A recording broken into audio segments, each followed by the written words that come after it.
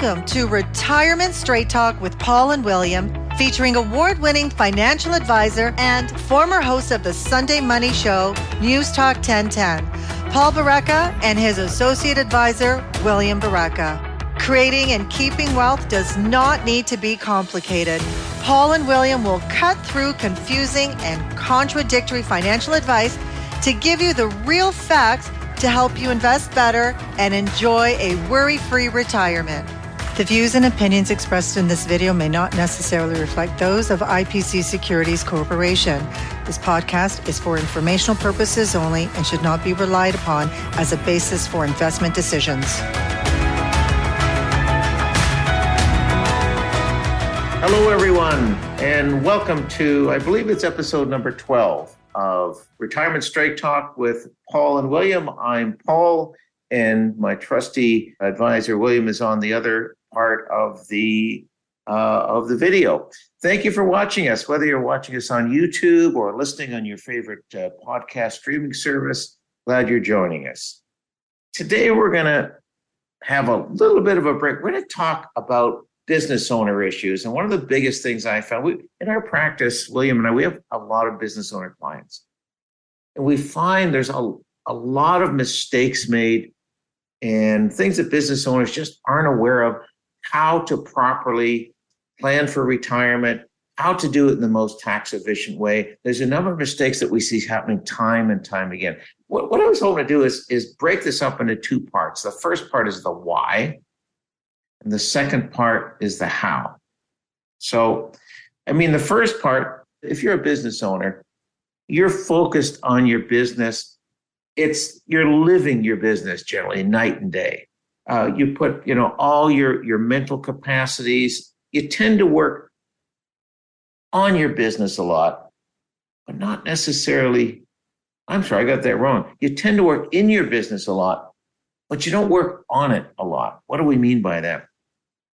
We tend to work in the nuts and bolts in it, but we don't often spend time to look at the big picture, and especially when you talk about retirement planning for business owners. By the way, some of the things that we hear are, why would I invest and plan my retirement somewhere else? My business is my retirement. That's the best place I can put my money. We're going to talk in a couple of minutes about why that can be a massive, massive risk. And by the way, here's the other thing we hear, right, William? You hear, well, I can't put money aside now. I need cash for this in the business. I need to buy this. I need to do that. Of course, the problem is the same thing happens every year. And then a decade later, you haven't done anything. So imagine this, by the way. Well, you've heard, we've been through business owners like this, and we've seen this happen. Imagine you're a business owner. You spend years, maybe decades, building your business. You put everything into it, your time, your money, your life. You give up family time for your business. And then technology changes, making your product or service obsolete. Or maybe market changes, the tastes change, and the demand for your product just goes down. Maybe a key employee leaves. That creates some problem. What about you become sick or disabled or worse? Hey, if you have a partner, what if they become sick or disabled or worse, they die, and all of a sudden their spouse or son or daughter takes over and they don't really know the business? Matter of fact, there's hundreds and hundreds of reasons why after 10 years, 65% of all new businesses fail. More than half. So again, those are the things that can happen. And if you don't do something to put some money aside, can you imagine turning in your 50s or 60s, you spent all your time building your business, the business goes down, now you've got nothing. Could you imagine how that's going to be? That's why you need to create what we call an independent source of wealth to fund your retirement. Things that just kind of makes common sense, doesn't it, Will? Yeah, the biggest mistake people make, like you said at the top there, is they're just not overly involved. That's not the right way of putting it, but they're just always working in the business instead of outside the business And as a business owner yourself, there's always stuff to do, always problems within the business. So people just become all consumed by it, and they don't look at the real big picture things, and they don't create a plan. So there's no plan for eventual when they're going to retire, how they're going to retire, if they're going to sell the business, how they're going to do it, to whom, and how they're going to do it. And then eventually they get to a point, like you said, where they're in their 60s, 70s, and they finally decide, I want to get out, but there's been no work done. It's kind of late then. You're right. And that's the first mistake. The first mistake is not planning, just, running that business, running it. There's always things going on. There's always every day. You're just, you're fighting fires every day. And this tends to happen year after year, decade after decade.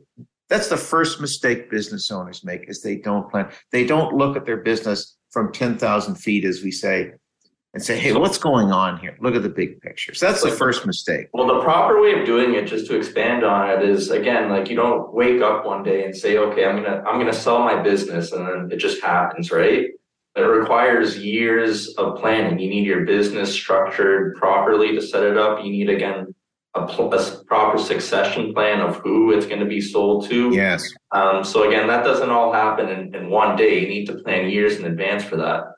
Yeah. The other thing too, again, is planning the retirement. Again, not, our mothers always told us, don't put all your eggs in one basket.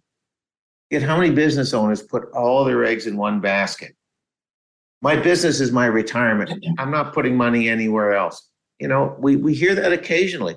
Again, 65% of all new businesses fail after 10 years.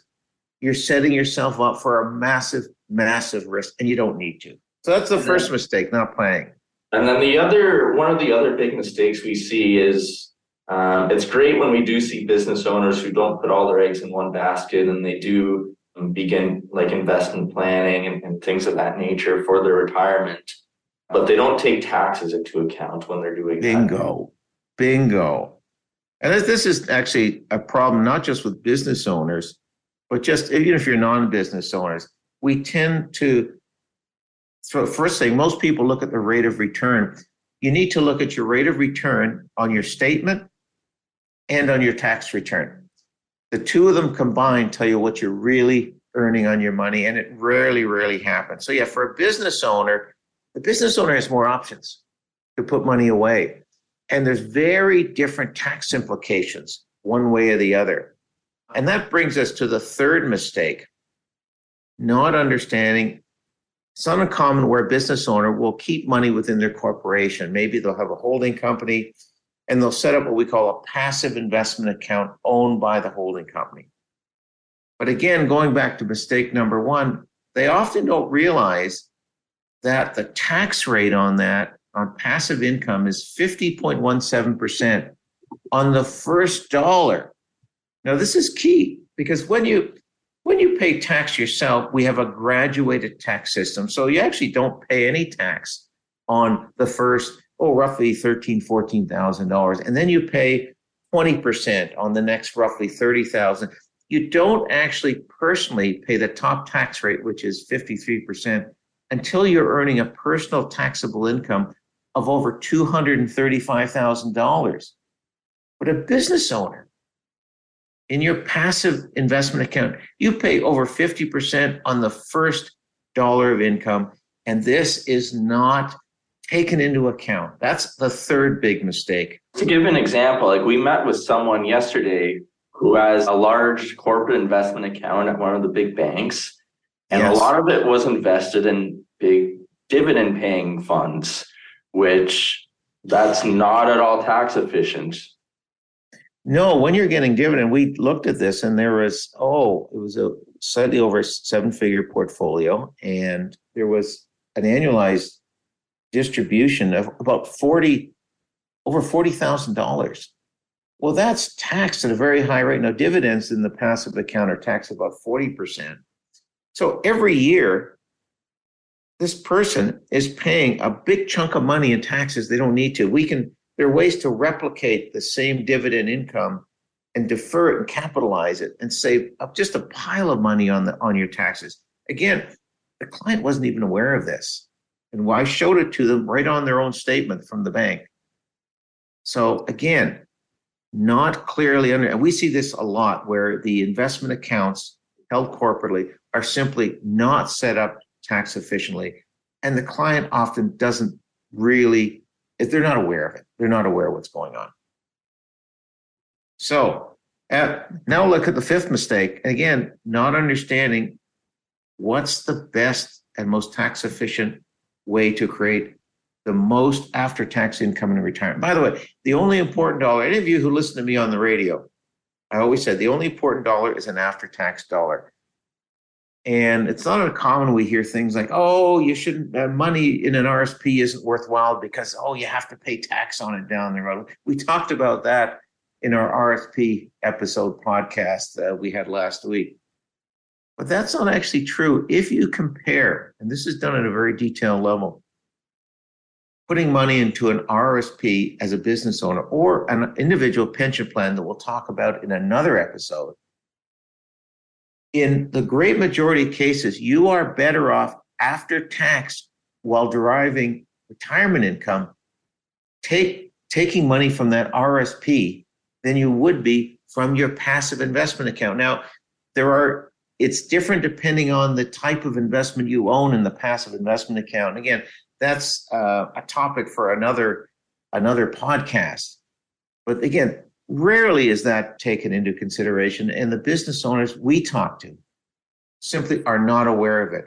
If they're generating in that passive corporate-owned account dividends, they're better off with their money in their RSP. If they're generating interest or net rental income, they're better off in their RSP.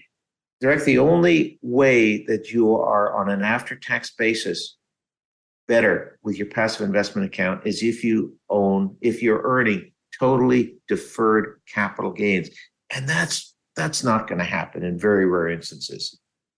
So those are the first 5 mistakes. Paul, let's wrap it up for today.